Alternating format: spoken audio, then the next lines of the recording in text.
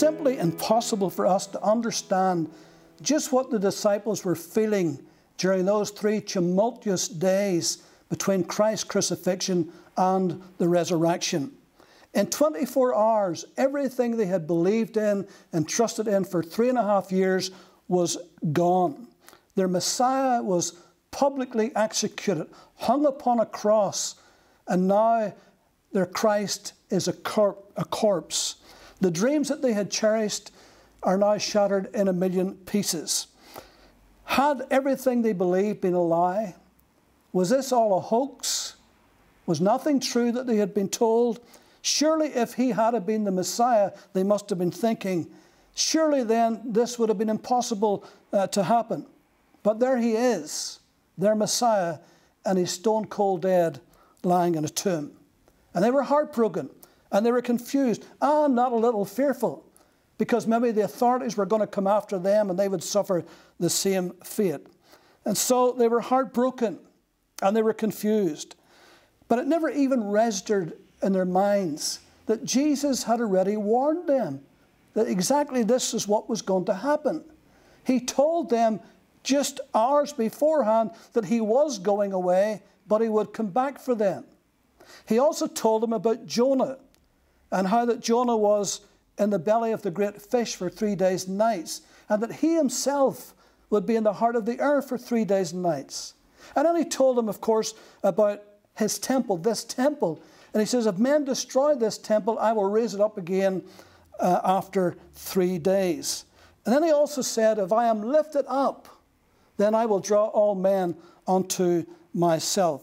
But none of that made sense at the time, and none of it is making sense now. And so for fear of their own lives, they ran, they were frightened, and they scattered. And it's just hard for us to imagine the thought processes that they must have been going through when this happened, because life for them has come to a sudden halt. After 3.5 years of every single day just being out there in ministry with Christ, suddenly it's over in just a matter of hours. They had invested so much time, so much energy into this dream and into this Messiah. They had left their jobs. Some of these people were commercial fishermen. It was their business, and they had left everything to follow Jesus, and now he's dead and he's buried. And it seemed that Rome and religion had conspired together, and now they had won. And so they felt they would never hear his voice again. They would never feel his embrace. They would never sit down at his feet. They would never hear his teaching again. So what now? Where do these disciples go from here? How could life ever be meaningful ever again? These were all young men in their prime, and now it is over.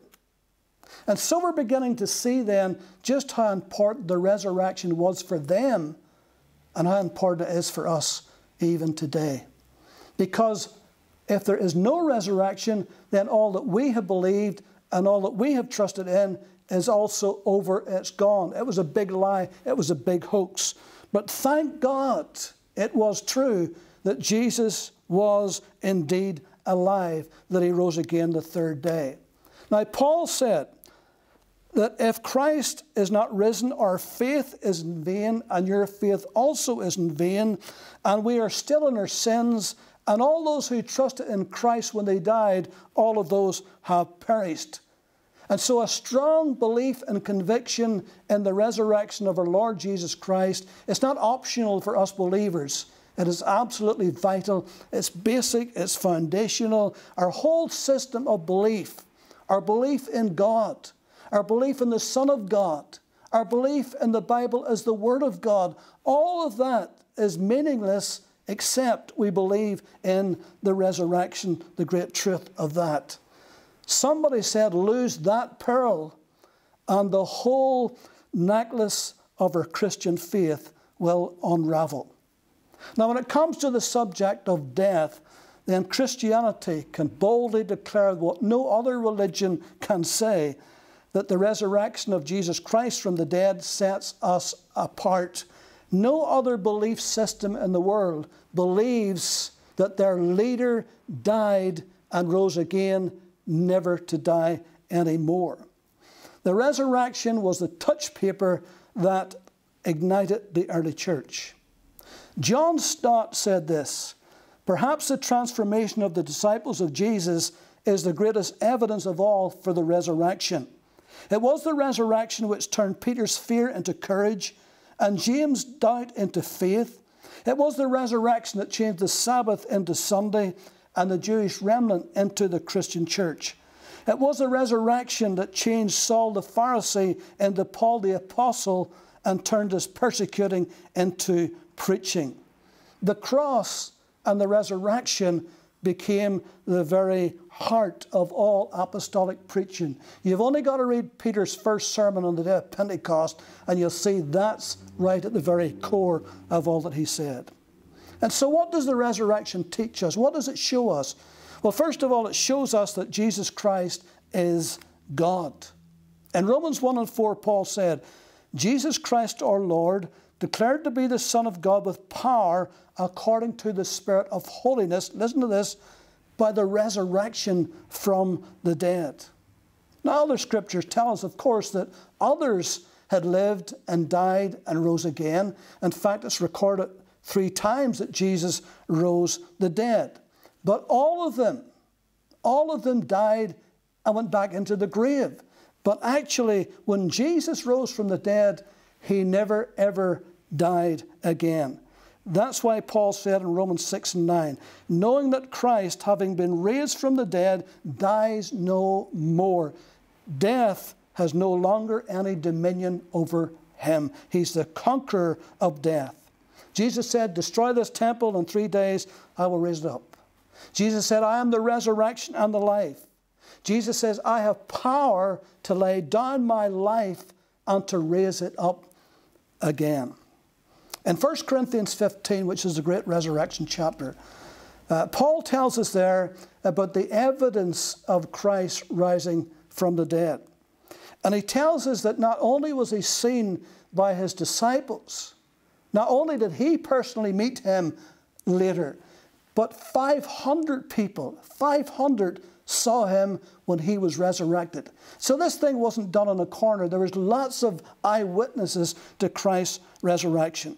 And of course, Christ is indeed alive. We too have the evidence of Scripture. We too have the evidence of our changed lives. We too have the history of many, many martyrs. Even though they had never seen Christ, yet they were willing to lay down their lives for the Lord Jesus Christ. Auguste Comte, the French philosopher, was in deep conversation with Thomas Carlyle, the Scottish essayist.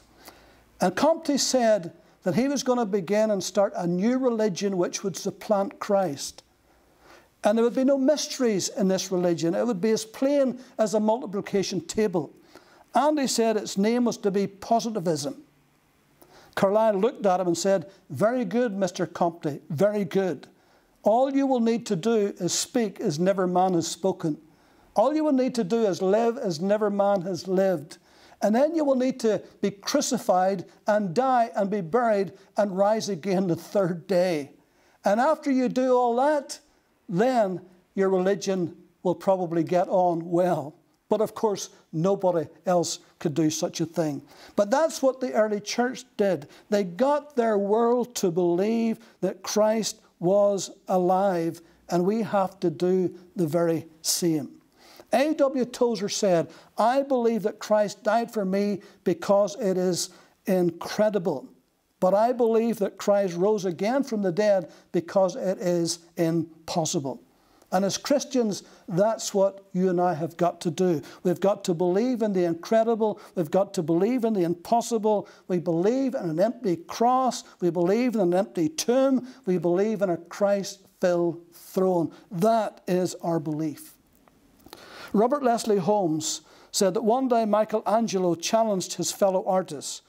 "Why is it," he asked them, "that you fill gallery after gallery with portraits of Christ in abject weakness on the cross? Why do you picture him hanging as a dead man as though that were the last word we have about him? Do you not know that the cross was not the last word?" Isn't that a great statement? Do you not know that the cross was not the last word? Christ in his glorious victorious resurrection had the last word over death, hell, and the grave. If you were to ask 100 people on the street, when it comes to religion, what is the most important question? I suppose that some would say, well, does God exist? Some may say, well, why doesn't God stop all the wars and do away with all the diseases and make all things well? Or they might say, well, is there really life after death? But not 1 in 100 would ask, did Jesus Christ actually rise from the dead? And really, without finding the answer to that, then the rest of the questions are meaningless.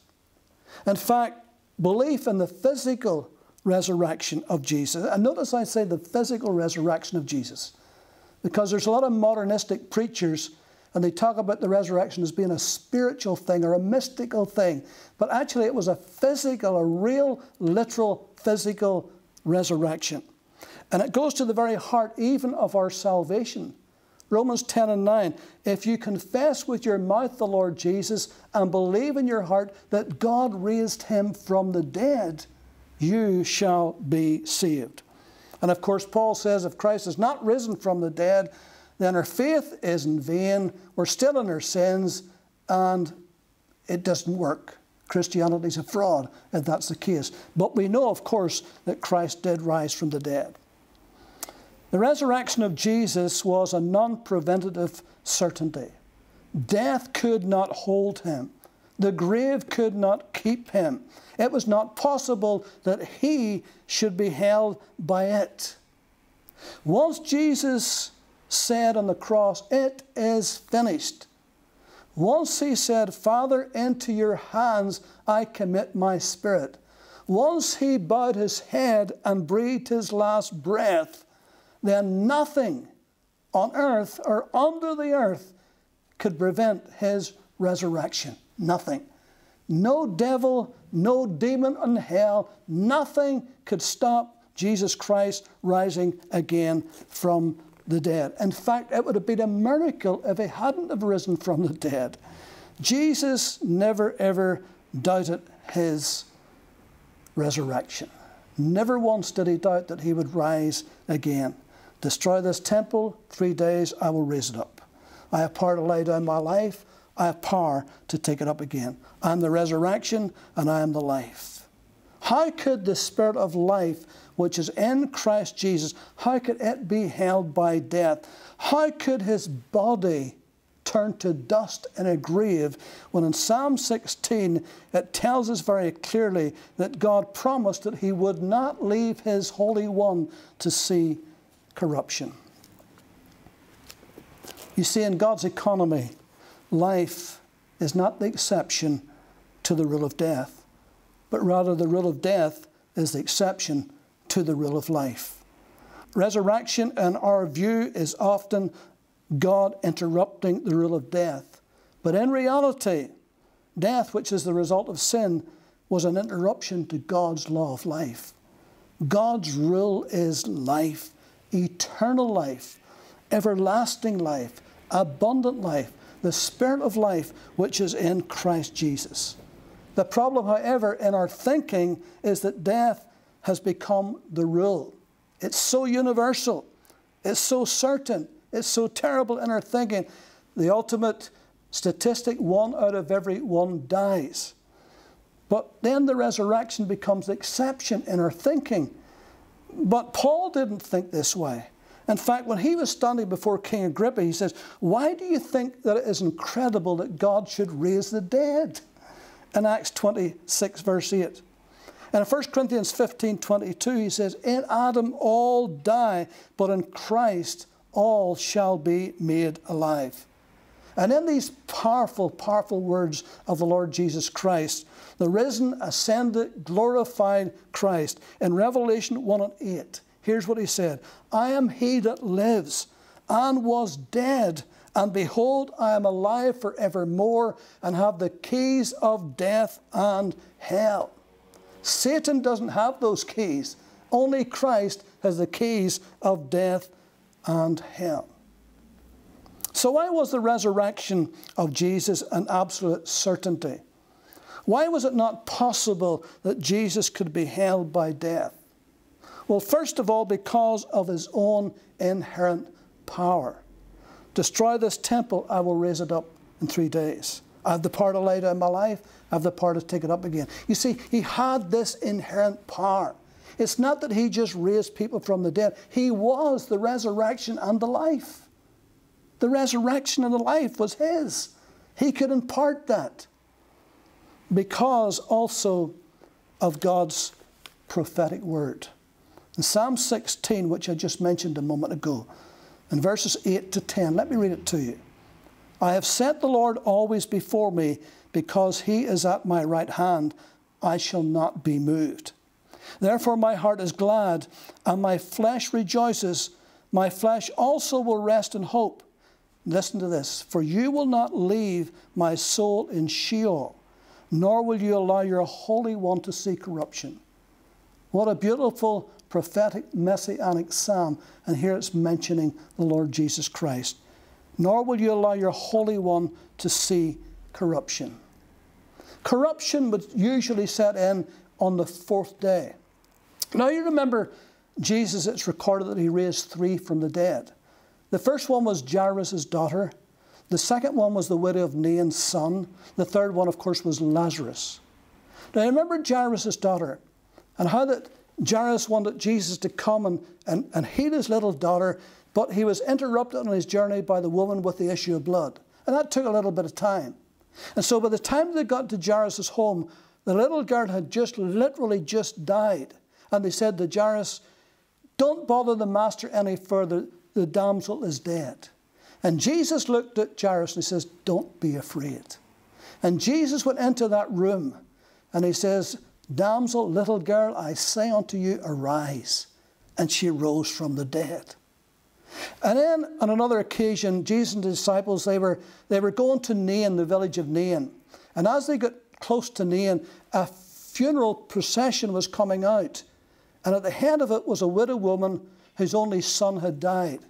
Now he had probably died maybe that morning or maybe the night before. And so they were about to bury him.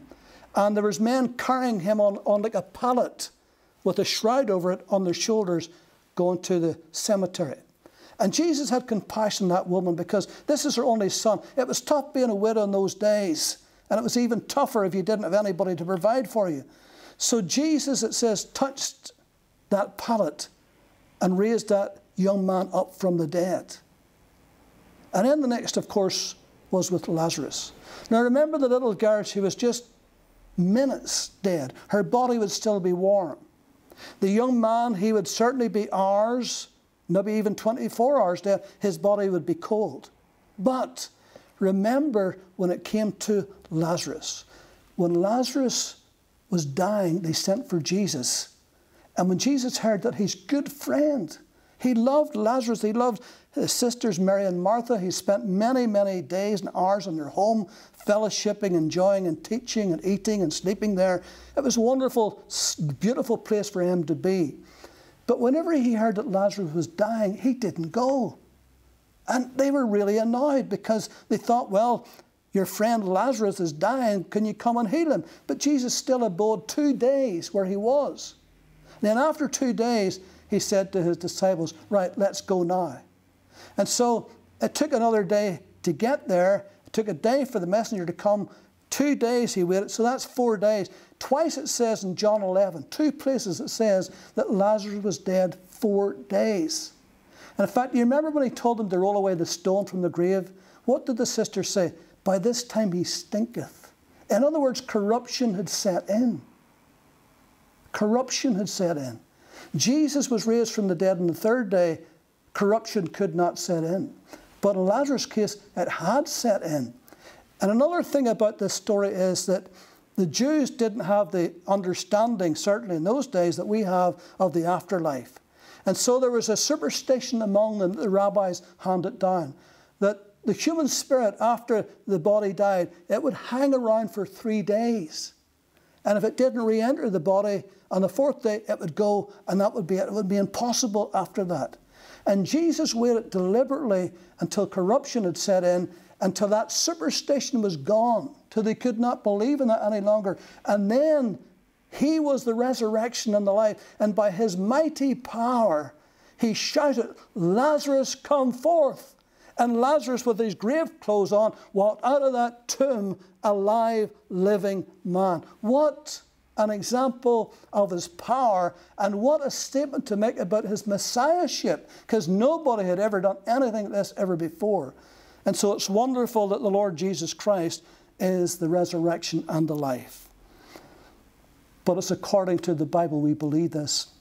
1 Corinthians 15, 3 and 4, that Christ died for our sins according to the Scriptures, that he was buried, that he arose again the third day according to the Scriptures. In Matthew 12, he gives the sign of Jonah.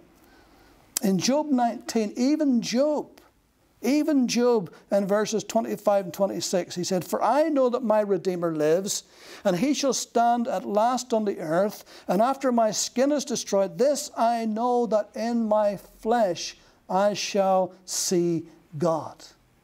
Even in his limited understanding, he believed that one day in his flesh he would stand before God and see God. John 14 and 19, "Because I live, you shall live also." Christ's resurrection guarantees our resurrection. He has arisen that we might rise.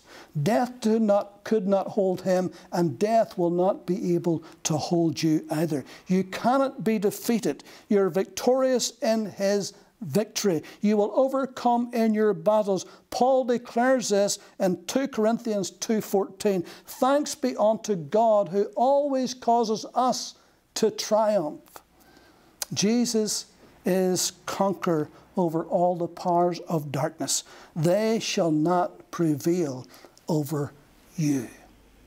I love the story of old Dr. Joseph Parker. He was the great London preacher in the 1800s in London City Temple. And this was the era, particularly in Britain, where the Age of Enlightenment had caused people now to begin to look to reason and science rather than to look to God and to look to the Bible. And so it became very popular. And these critics of the Bible and of church were rampant throughout the whole of the British Isles. And in this time, old Dr. Parker, he climbs up into his pulpit, and here's what he said: "Some have found fault with me. They say I'm old-fashioned and out of date. I'm always quoting the Bible. Why not turn to science this morning? There's a poor widow here who's lost her only son. She wants to know if she will see him again. Science shall give the answer, and I will put the book away." And so he took the book and put it on the seat behind, and he said, "Will this woman see her son again? Where is she? Does death end it all? What has science to say?" And there was a long pause. We are waiting for the answer. The woman is anxious. Again, there was another long pause. The woman's heart is breaking. Science must speak. Nothing to say? Surely. Then we must take the book. And here he reverently replaced it. And with great deliberation, he said, he opened it and read, "I shall go to him, but he shall not return to me. The dead in Christ shall rise. This corruption must put on incorruption. This mortality must put on immortality. O death, where is thy sting? O grave, where is thy victory? I saw the dead, both small and great, stand before God, and the books were opened, and they were judged out of those things that were written in the books." And then closing the book and patting it affectionately, he said, "We will stick to the book." Well said, sir. We too will stick to the book. Our friends, whenever it comes to the great issues of life and death and resurrection, we too will stick to the book.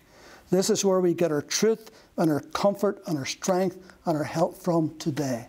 So aren't you glad today that the Lord Jesus Christ is not a dead Savior? He has arisen, ascended, glorified Lord, and He's the soon coming King of all kings. And one day the eastern sky will be broken, and Christ will come in clouds, and He will control everything upon this earth, because He is the great Lord over all. So thank God today that His Son has been risen from the dead. So this Sunday resurrection day, we can rejoice and we can glorify Jesus, the Son of God, because He has been gloriously, victoriously risen again from the dead. Amen. Let me pray. Heavenly Father, we thank You for Your Son, the Lord Jesus Christ. We thank You that He was not left in that cold grave, but He conquered death and hell and the grave, and He rose victorious for us, so that we might rise in the last day, that we might be resurrected, that we might enjoy this resurrection life that He has promised to give all of His children. So we give You thanks today for Your great Son. We thank that He is our Lord and He is our Savior today, that we have entrusted Him as Lord today. And so we bless You for that. We give You thanks this Sunday, this resurrection day, for the wonder and the glory of a risen Christ. In Jesus' name, amen.